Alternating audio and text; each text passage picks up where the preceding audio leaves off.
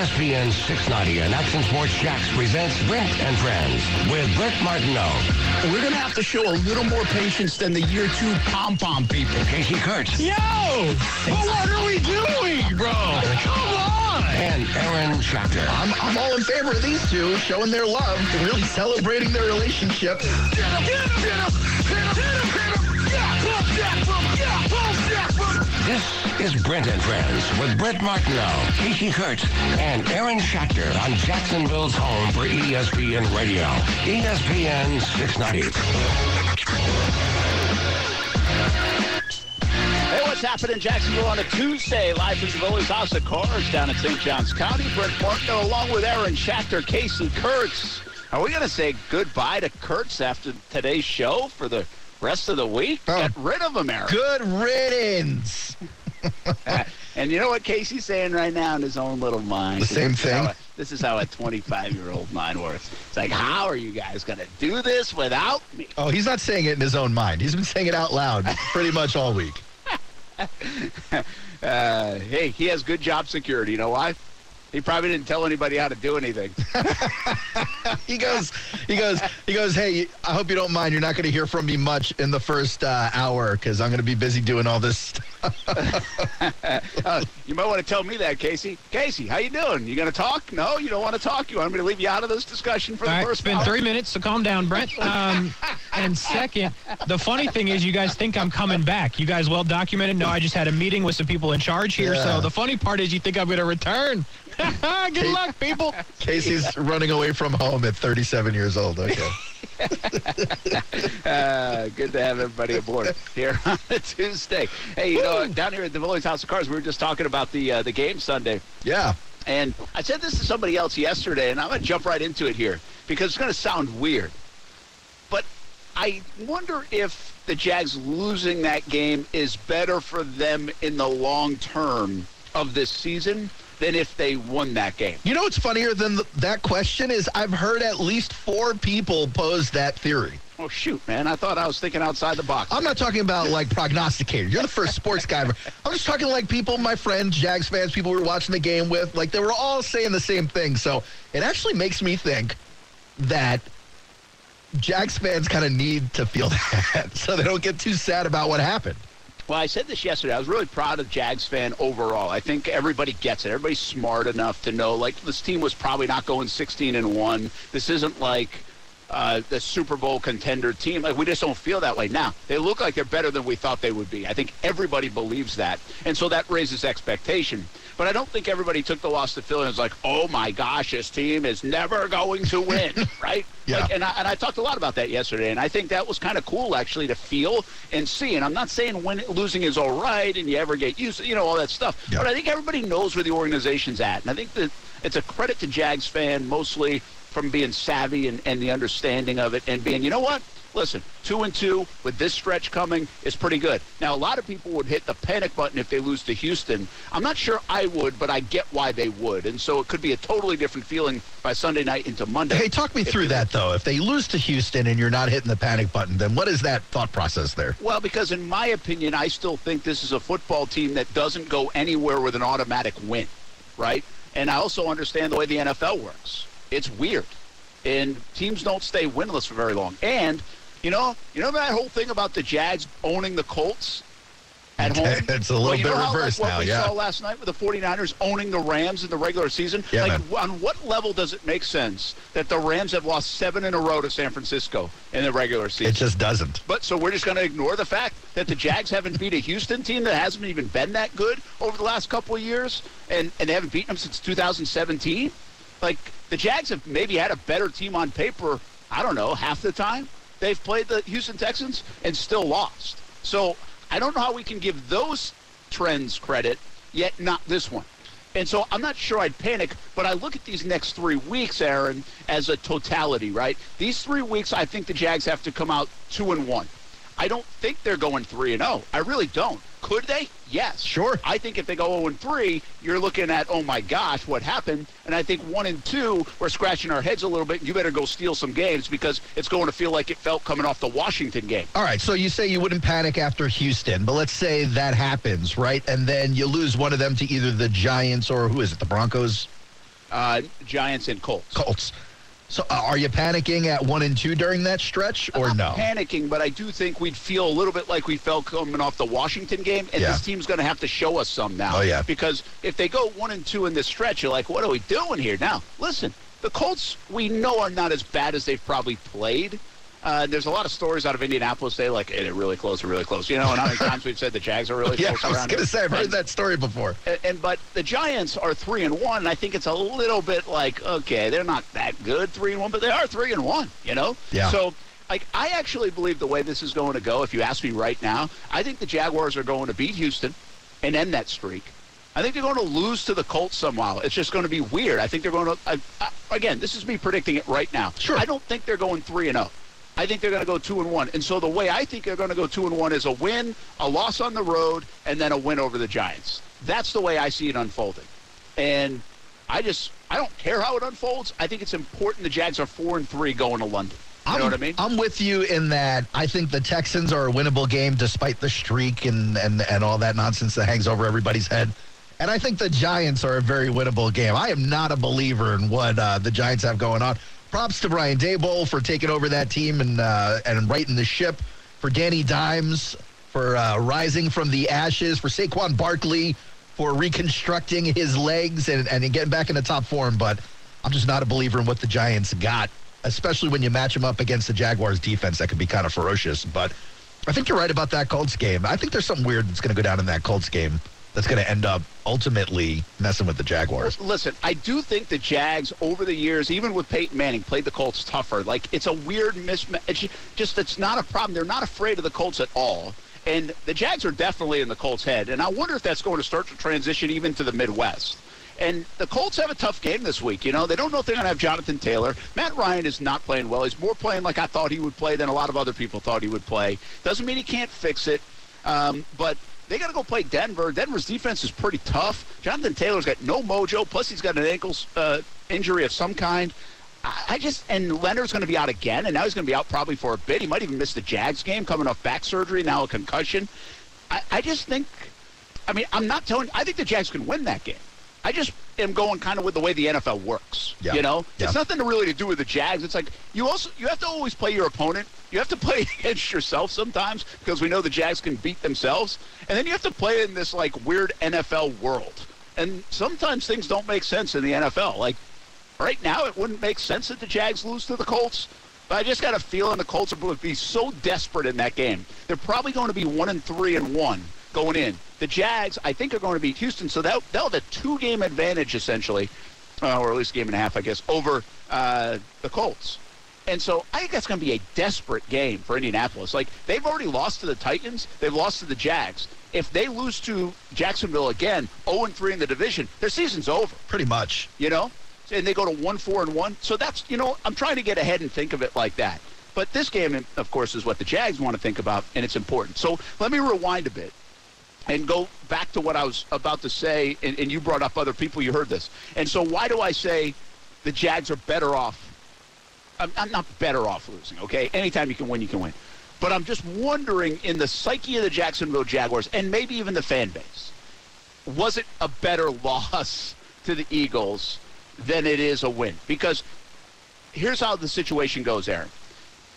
Right now, on a Tuesday after 4 weeks of the season, if the Jags beat Philly, and by the way, if they had kept rolling, if they won, they go up 21-0, they might blow out Philly in that game. Yeah. And so if they do that, they're 3-1. And what everybody around the NFL is saying is, holy cow, look at Doug Peterson. Look at the Jacksonville Jaguars. Look at this defense. Trevor Lawrence been pretty good so far, too. Now, this was obviously he wouldn't have fumbled 5 times in this situation. But and so and they are a top 5 legit team in the NFL by the way the games have played out in the first month. Like, without question, they're a top 5 team. And what I would wonder about with the youth and experience and still unknown of this football team is how they would handle that. Like, could they handle being 3-1 and everyone in the NFL talking about them, and now people coming after them and gunning for them and having a target on their back 4 weeks into the Doug Peterson era? And now the expectation being, hey, no, they're not just going to win the division. Like, they're one of the top 2-3 teams in the AFC. And we still have 13 more games to go, and they have to wear that label. And would you disappoint in that? Again, I'm not telling you that I wish it didn't happen. Like, it would be kind of cool to see it happen and see if I'm right or wrong. But I think that's a lot to wear for a young team that's flipped it around in such a short time. And sometimes that dose of humility that, hey, let's just stay a little bit under the radar still. Nobody's talking about the Jags that much. Might be a better spot for the Jacksonville Jaguars in the grand scheme of things in year one of Doug Peterson and with what's going on here. And they still have everything in front of them. It was not a devastating loss in the loss column for the Jags. So I guess that's where I'm coming from, man. I just don't know if they're ready.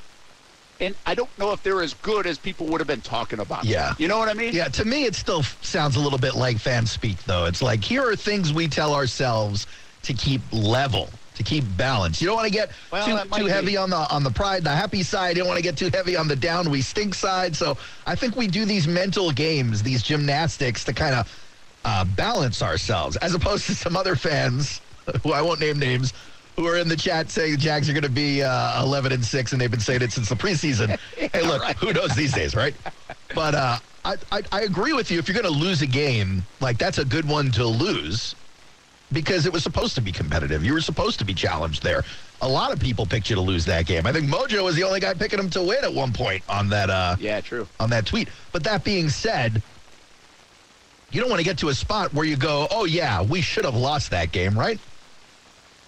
Yeah, well, true. Yeah, you never want to lose, okay? You would have liked to beat Washington. You would have liked to beat Philly. But, again, I just don't think this team is 3-1 kind of good with a win over Philly and blowing everybody out for 3 weeks. Like, I think it would have been an aberration of sorts. You know what I mean? Yes, I do. It's just interesting to me how the perspective, looking at the schedule, changes dramatically between week one and then now looking at it again. The schedule going, man, I see like 5, 6, 7 wins here. You know, maybe 8. 8 would be great. And now you're looking at the schedule going, maybe I see 10 wins here. Like, maybe. Yeah. Can you beat the Raiders? Yeah, you think you possibly could.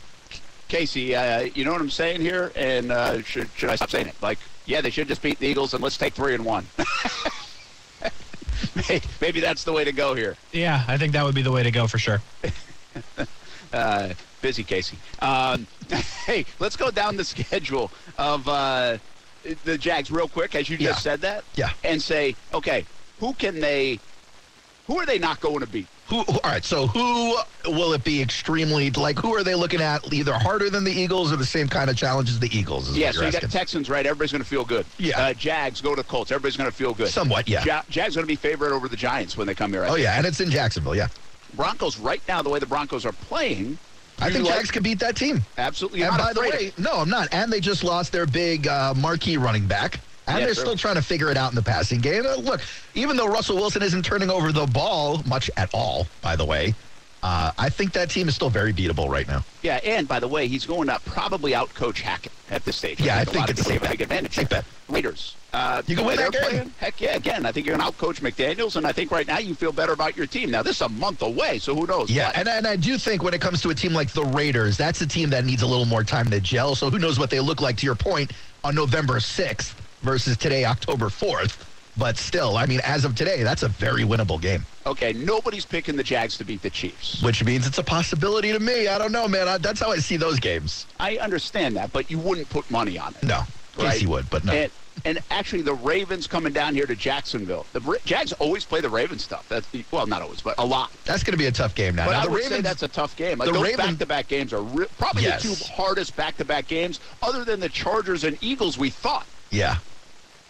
And then you got the Lions, and the Lions are a mystery right now, but that's not a walkover game. But it's a winnable game in Detroit. It's a winnable game. Now, also, I think they'll have, what's his name, Jameson Williams on the team at that point, so who knows what he's going to look like when he comes back. And they're already scoring 35 a game.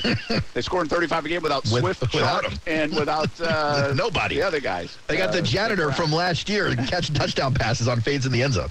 Then you got the Titans. That ain't no great shakes right now. But right? interesting that we're not going to see the Titans until mid-December for the first time. Like, what is that going to look like? Yeah, it's pretty weird. And then it's weird because the Colts play the Titans twice in like the first 7 weeks of the year, and the Jags twice in the first 7 weeks of the year. So that's kind of odd. Cowboys, again, good right now, but not unbeatable. Like, they don't, I mean, you think the Jags at home can beat the Cowboys at this stage? If you're talking about games like the Eagles game where you go and going, that's a tough game, I'm looking at that game going, I'm not convinced yet. Yeah, and then you got the Jets, the Texans, and the Titans to finish. So, and again, but both teams are like, Jets are going to feel like, yeah, we can beat the Jags, and Jags going to feel like, yeah, we can beat the Jets, and Jags fans are going to be like, our guys are better, we're better. Jaguars will be heavily favored to win that game. Barring catastrophe and injury, the Jaguars will be heavily favored to win that game in New York. So basically what we got to, there are 2 games on the schedule right now we don't feel good about. That you'd be like, yeah, I can't make a case for that probably. I mean, do you think they're going to win especially both Titans games? No, I don't think they're also going to win every game we just said that they could win. Okay. You know, but I'm talking about when you think you might be a little outclassed, I would say the Chiefs, and I wonder about the Ravens too. I think the only thing that's holding me back from definitively saying Ravens is they really are struggling to close out these games this year. Yeah, they really have. I mean, outside of Lamar Jackson on offense, you're hard-pressed to tell me who the stars are. Yeah. Cowboys, I think, is also one of those games that's tricky. With Dak would be back by then, obviously. And, they're talking about next weekend, maybe. Yeah, so he'll be back by, who knows how he's playing. But the Cowboys are really good on defense. Mm-hmm. And they're just, again, a more veteran team. So I worry about that. I worry about these seasoned teams. Like, that's what scares me about the Ravens, and the Chiefs. I do think you have this going for you with the Cowboys. That game is late in the season, December 18. So you can pretty much count on Mike McCarthy just ruining the whole thing with his bad play calling. Like, you might have a distinct advantage in that game. Yeah, so anyway, so let's just take 2 of the games. You're like, yeah, you're probably outclassed, all right? You're going to have to pull something out of your hat. You're going to have to hope that they're more banged up than you, or you're just going to have to play extremely well like you did against Buffalo last year. Then maybe pull off those wins. Outside of that, you feel like good about every game on the schedule. Like, you feel going into a Sunday, if you're a Jags fan right now, you're like, hey, if we don't turn it over 5 times, fumble it 4 times, if we don't just allow 210 yards rushing, we're going to be in this game, and we got a chance to win the game, and I feel good about our guys. Like, that's the moral of the story. Yeah. Like, that does echo to your point. This has gone from a 6-win field team where I actually said, this is what I said about the preseason, never said 11, never said 10, never said 9. I thought the ceiling was 8 if things went well. I thought the floor was 5. They'll automatically win 5. And I think 6 was probably a good landing spot, but I could stretch them to 7. The difference between 6 and 7, though, in my mind, for this football team was pretty big. And I was like, wow, that's going to be a big leap now, getting to that 7th win. Yeah. And that would say a lot if they get to the 7th win. Well, right now, man, I'd be disappointed if they don't get to 7 wins. It would be a letdown, wouldn't it? It would. Like, this team's good enough to win 7 games, and so I would be disappointing. Now, there's one thing that we can't forecast is what kind of happens with injuries. We're already seeing they're banged up with a guy like Fatukasi and maybe even Hamilton, and that really hurts their interior on the run defense. And so they are not super deep in a lot of positions. And so if they start losing guys, which everybody does to some degree for some length of time, well, how does that impact the football team? So, I think right now, what do you think? The floor for this team is a 7-win team? I think that's what you say at this point, yeah. And then, I mean, where's the ceiling? I mean, if you're talking ceiling where you have to reach to get it, I think 10, 11 wins, maybe. Oof, 11. Gosh, I can't even. Sounds high, right? Can you fathom it after last season? No, I really can't. Like, I can't get the Jags to 11 wins. Like a year ago, Urban Meyer was coaching this team. This was a disaster. This was a dumpster fire 365 days ago. Yeah, exactly. Like, this was like, I think, coming off this was like answering the questions day about the bar incident. Man. See, I think the ceiling's probably 10. You think they can get to 11? I think, like, if they're playing out of their minds the way they started off the season, if they continue to take the ball away, if they're not ravaged by injuries, specifically Trevor, Christian Kirk, James Robinson, Evan Ingram stays healthy, that defense, at least the young guys, stay hungry and fierce, I think you could see 11. Yeah, and the one nice, you want to get sunshine and rainbowy, you can really do it that all these young guys are going to evolve and get better as this season goes along. You hope. At least some of them, if not all of them. Not just individually, but also as a team. Like they're playing together for the first time as a team. Man, you might be like the vice president of Sunshine and Rainbow. I think it's a bad thing to elect me as vice president. We take a break. We're live at Tivoli's House of Cards, St. Johns County. Come on out, say hello, be here until 6 o'clock. Got overtime with Kurtz and Middleton after that. And we'll be right back on ESPN 690. A lot more football talk on the way.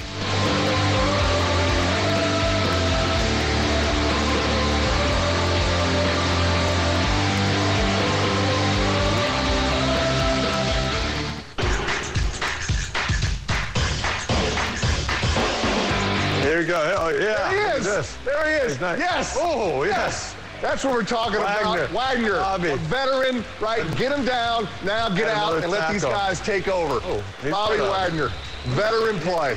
He had some smoke going on there. Yeah, he's got a T-shirt on. I mean, he's promoting something. That is the Manning, Cass, Peyton, and Eli. So did we figure out what the guy was doing? Was it, like, really a gender reveal, or did he just have, like, the pink smoke? I think he just had the pink smoke with him. Okay.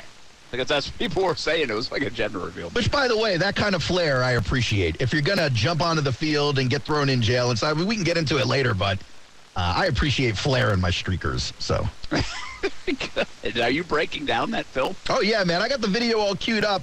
Let's talk a little Monday Night Football, and then on the back end of that, I would love to dive very deeply into the streaker video, if only because it's a quality one. And quite frankly, Brent, who is going to do it if not us? Yeah, very true. You do it well. I mean, this is one of your fortes here on the show, is describing. Yeah, and, man. So especially these kind of moments. Brent Martineau, Aaron Schachter, Casey Kurtz here on a Tuesday. It's Brent and Friends on ESPN 690. We're live at Tivoli's House of Cards down in St. Johns County. Come on out, say hello. We'll tell you more about fantasy card breaks. If you're not involved in it yet, you got to get in it. You like fantasy football, you like cards, collecting, and you like, maybe winning some prizes. One of those three things will do the trick. You don't need all three. You don't need 2 out of 3. One of those 3 things. And it's really one of the most creative ways I've seen fantasy played, and we've been playing along with it. I heard one of my entries might have been in the money this past weekend again, too. Not ours, though, guys. Sorry. Oh, how convenient. You know what you're like, Brent? You're like one of these dudes who's at work, and he's like, hey, the lotto jackpot is $500 million. I'm going to buy 50 tickets for the workplace. And then you hit big, and you're like, no, that was the 51st ticket. That was my ticket. Like, you guys, you lost with your 50, and I won with this one ticket. How many times has that happened? Oh, I'm sure it's happened a billion times.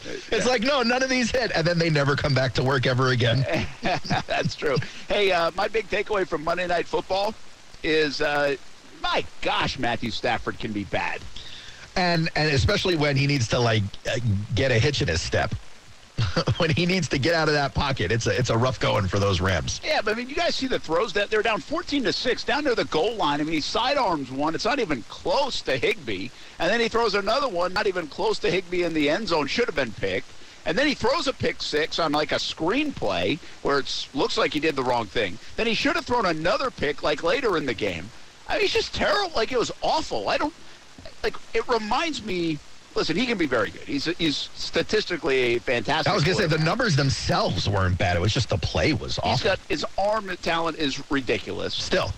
He won a Super Bowl and got it done last year in crunch time. So, but he also has flaws. Like, last year when he won a Super Bowl, he also was tied with Trevor Lawrence as the league leader in interceptions. But he's always been a gunslinger from back in the day. I mean, he didn't turn it over as much as he did last year, but he's a gunslinger, right? He takes shots. But so is Aaron Rodgers, and so is Tom Brady, Ben, and so is, these guys don't turn it over. He's different than those guys. Russell Wilson, he doesn't turn it over. Brett Favre turned it over. Not that these two are the same. Did, but Marino did back in the day. Like, guys have.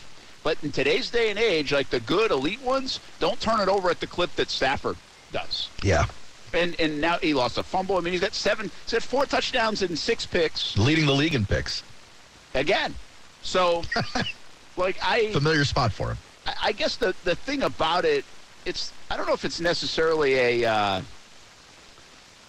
this is just a reminder, right? We have a young quarterback that's played 21 games here in Jacksonville, and 17 of them, some people question whether it should have counted or not, and it does, in my opinion. But it was still a scarred 17 games with the situation he was in. And he made a lot of mistakes the other day. But then I look around the league, and I always do this, it's like, okay, the elite guys still make mistakes. Like, just because he may have had a terrible game and he makes some mistakes doesn't mean he's not going to be very good. And I think we see that. Lamar Jackson should have had 3 picks, had 2. Like, he also made some incredible plays.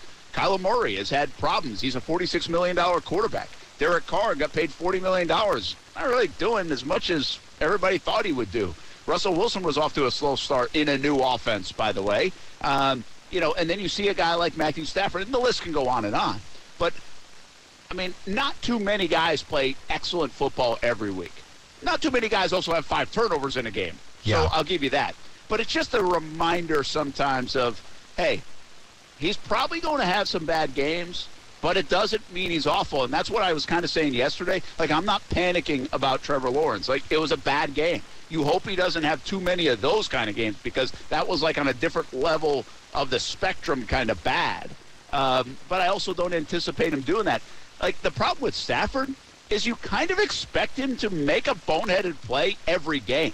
He needs to be more clean. I hope Trevor doesn't get into that category where it's like, hey, he's going to throw 3-4 touchdowns. He's going to throw for over 300 yards, but he's also going to make a play that might cost the game. You know who's like that a little bit right now is Jared Goff.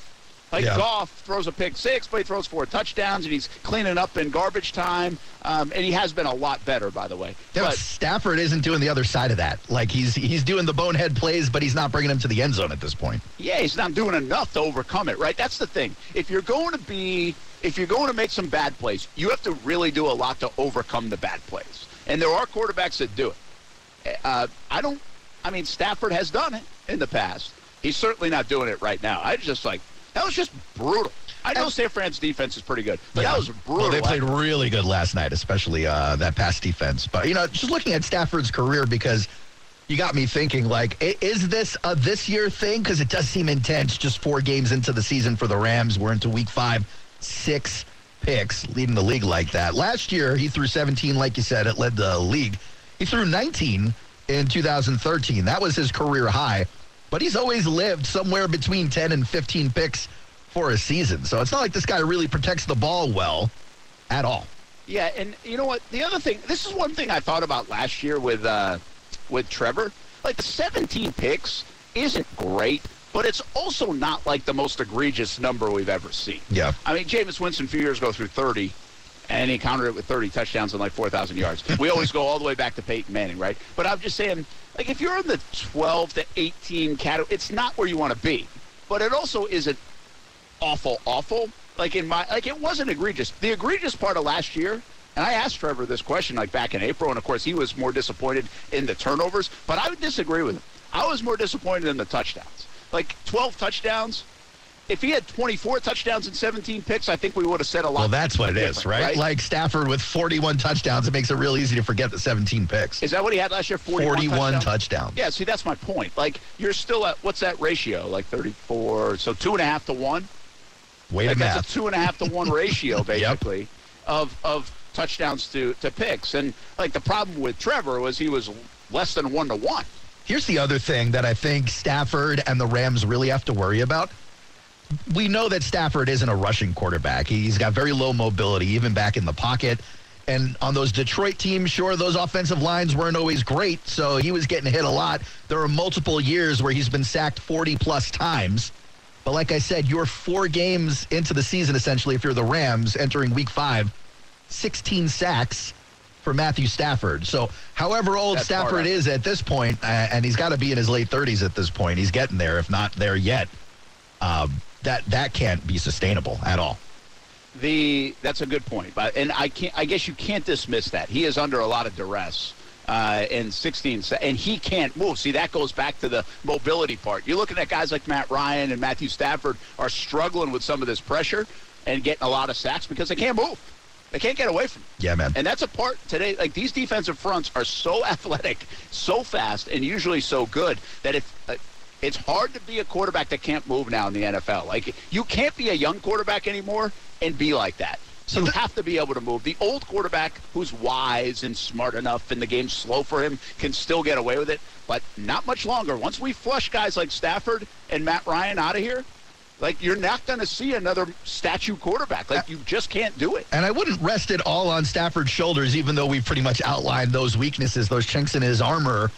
But you look at the ways in which you back the defensive front off the quarterback, and you got to be able to throw the ball long, and you got to be able to run the ball, and the Rams aren't able to do either.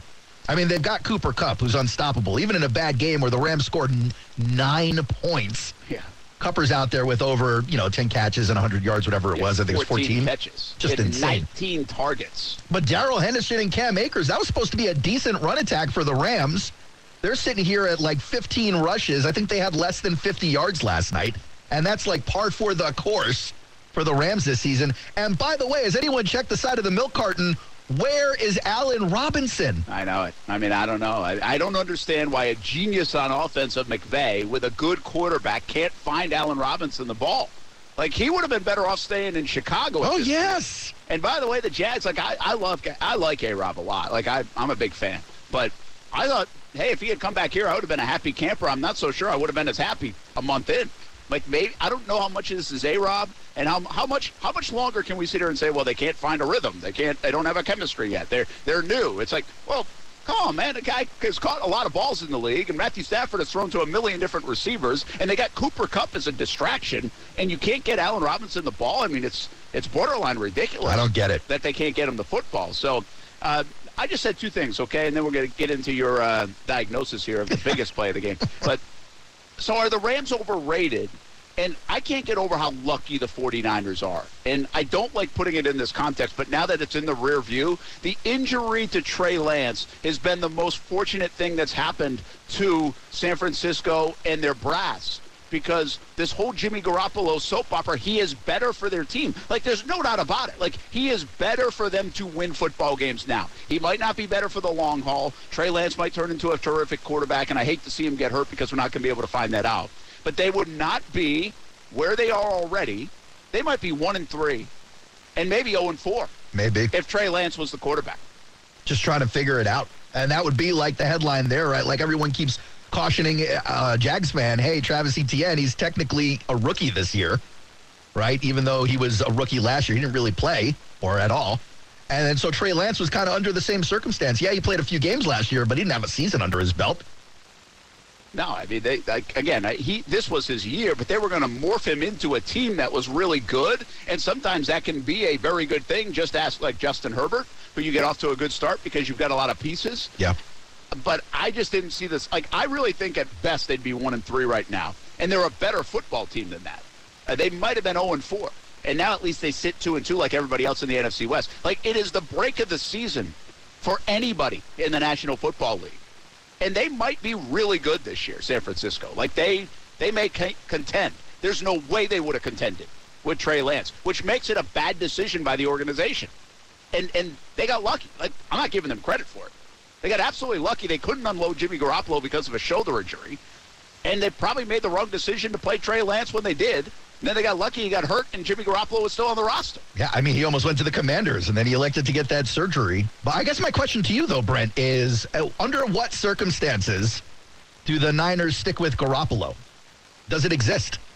Yeah, that's a good question. I don't know if that exists. I think they made their bet. I think they made their bet. I mean, you're sitting here saying, what a bad decision. If it's real, then they got to be feeling it in some corners of that organization as well. So how could you then walk into the buzzsaw? Yeah, I guess we'll see what happens, right? If he wins big or something like that. But, I mean, I would think in this case, Jimmy Garoppolo is just going to win the whole thing for him. Yeah. Or go to the Super Bowl for them to change their mind. And then it would feel very Josh Rosen-esque. Oh, man. Right? It would. It really would. And I have no idea what the trade value. I mean, you could get some stuff in return. You're not going to get what you gave up. Well, I bet you still get something good for Trey Lance after this year, yeah. Probably pretty good. And so, I mean, that would be a fascinating discussion if that turns out to be. But I just want to make it perfectly clear. You can give Kyle Shanahan all the credit you want. You can give John Lynch all the credit you want. You can give their brass all the credit you want. They got lucky. They got really lucky in this situation that they're going to be maybe in contention because they wouldn't have been with Trey Lance. Like, there's not an ounce of anything in my mind that says, oh, yeah, they'd be right here with Trey Lance. This is an interesting topic that I'd like to dive into with you on another day, but all-time lucky breaks for sports franchises, we could put this up there.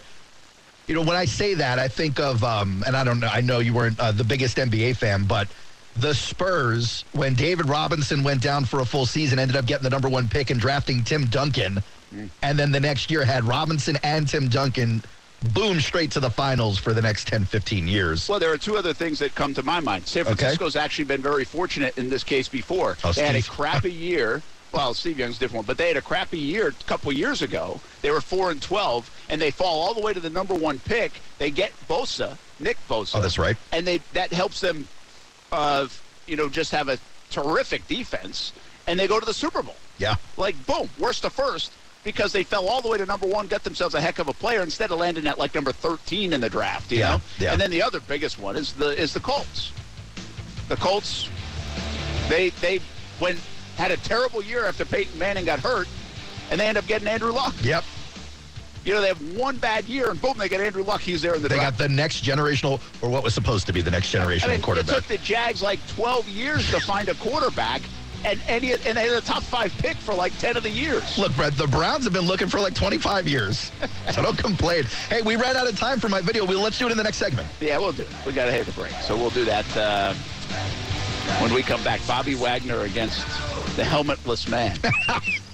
We'll Love be it. back on ESPN 690.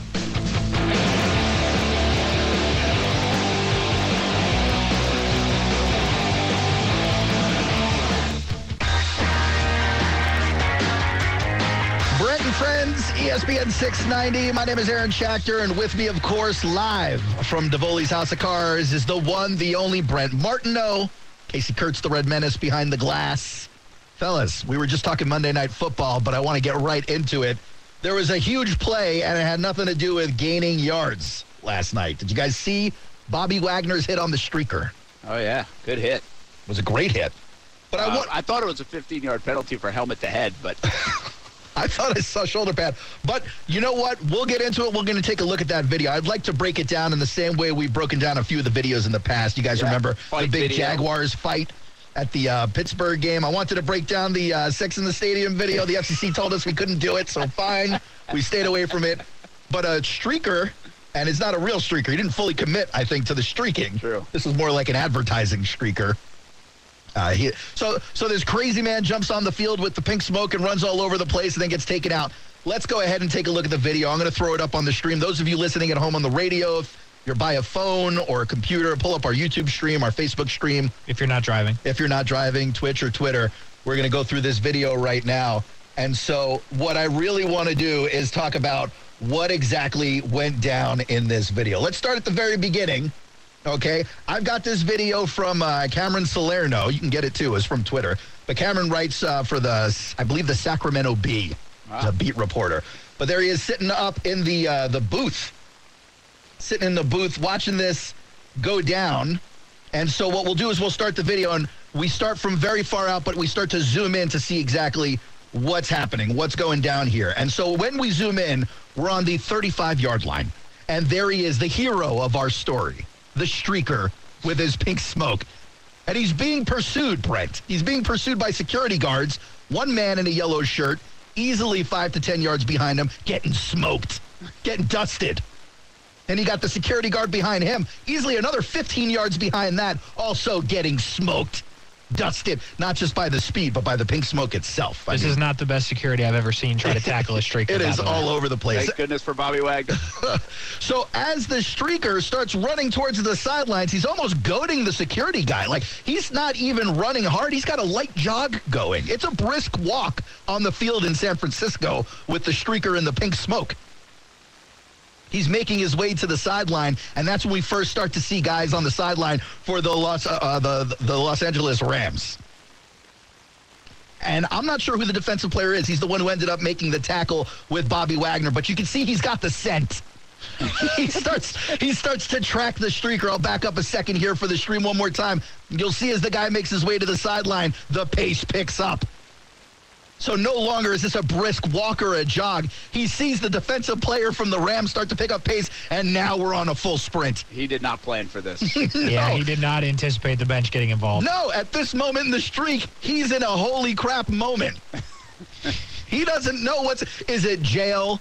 Is it the hospital? Where will I end up in the next CTE at the hour? bare minimum. Minimum. Guy's not wearing any pads. What's going to happen next? What do you think his end game possibly could have been? I don't know why he made the decision to get as close to the bench as he did. You got a whole 100 yards. You got a big old football field, and he's walking the tightrope on the sidelines. He really did. I can't appreciate it as good streaker mentality. You got to stay away from the bench. He's absolutely Christian Kirk toe tapping that sideline right now. But the funny part to me, and I'll back up one more time for the kids at home playing the home version of this game, he's just in a jog until he reaches that sideline and sees that Rams player, and then he hooks like Ian did as it entered the state, and this man takes off. I mean, he is pounding that grass trying to outrun this defensive player from the Rams. So we get up 35-yard line, 40-yard line. Around the 40-yard line, or 35, 40-yard line, we see Bobby Wagner enter the frame. So he's got one Rams defensive guy on his back. He's got a security guard. I don't know what this guy was chasing. Might have been a bird or a cat on the field. He was nowhere near the streaker or the two Rams players. Agreed. But here comes Bobby Wagner already as he's stepping onto the field, lowering that shoulder. You know what's coming next. This dude is going to leave his feet. He's not even fully in bounds at this point. He still has a foot out. He still has one foot. Bobby Wagner does. Still 1 foot out. It's not a catch. But he's not letting his teammate do the hit. No way. There is no assist from Bobby Wagner today. This is a solo tackle that is about to take place. Bobby Wagner steps on the field. The video plays out. The man puts the shoulder into his face. Bobby Wagner knocks this brother out. One more time for the video. Man going down the sidelines. Here comes, boom, Bobby Wagner right into his grill. This man may never wake up from that hit. He may never wake up. I should bring you in on Friday nights. No. I'll tell you this. That streaker was running better than Cam Akers and Darrell Henderson was. That's true. More yards gained this year. I mean, way more yards just on that play. More yards than in the whole game. What a great streaker video. Whoever this guy is, he's my hero today. I look up to this guy. I would love to talk to him on the phone and ask him what was going through his head in these moments. I'm going to make this pledge to you guys, Brent and Casey. From now on, when we get videos like this, I'm going to chase these guys down. I'm going to have them on this show, and we're going to be able to appreciate them for the work they're putting in to brighten everybody's lives. You think this guy's first and only call he's going to get from jail is to Aaron Schachter? You know what I'm saying? Maybe not, but I'm with you. By the way, be very persuasive. With that, if you didn't see the video and you're on the radio, the security guard somehow inexplicably ends up on the ground as well. Well, he did. Well, he tackled right on top. Can we Like, come kind of back like, to that? I think he actually got sideswiped a little bit. Did I miss there. that? Like, it was, yeah, it's like, I don't even know what happened, but yeah, here we go. All right, so we've pulled it back up. Aaron's controlling it, and so there we go. Our boy's toe tapping. He's All right, running. so he's running down the There we go. sideline. Here comes the defensive players. Bobby. Okay, so. Okay, I see what happens here. See, now that's how you end up on the 60-day IL, right? You get rolled up, you tear something in your knee. That's not what you want. If you're the security guard, you sure as heck didn't sign up for this. No. You definitely don't get paid enough, and they make you wear a yellow shirt. By the way, just don't move it, Aaron. Look in the background. We got a security guard. I can't tell if looking the right way and just not participating. Oh, no way. No, they're on vacation. That is a PTO security guard right there enjoying a football game from the sidelines with not a concern in the world. This is the definition of not my job. This person up here at the top. There's people running around it. You got Bobby Wagner putting people out of their misery, and this security man. guard's like, nah, I'm not interested. So not Brent, my job. Brent, you're talking about flagging Bobby for a helmet to helmet. Really, the security guard's the one who took Bobby's helmet. Yeah, he might have taken a big hit there. Bobby gave the streaker a mouthful of shoulder pad, but here comes the security guard getting laid out as well. Bobby should get 2 tackles for that play, not just 1. Don't you think some of these, like, I understand they don't show these on TV now, and like Manning were funny on that. Like, come on, show it, you know, like, and everybody, but because they want to discourage it, they don't want to like celebrate it. So I get the principle behind it, but when you get somebody that gets just walloped, like, I would actually show that all on like before a game. Oh, yeah, if the you NFL run out on the field, this might happen to Yes, you. Bobby Wagner might should. drill you. The NFL should take a page out of Sean Payton's book and give bounties for streaker tackles. That's my take right now. That's actually not a bad idea. I like that. Let's take a break. Brett, my friend of Willie's House of Cars. When we come back, 4 o'clock hour on the way on ESPN 690.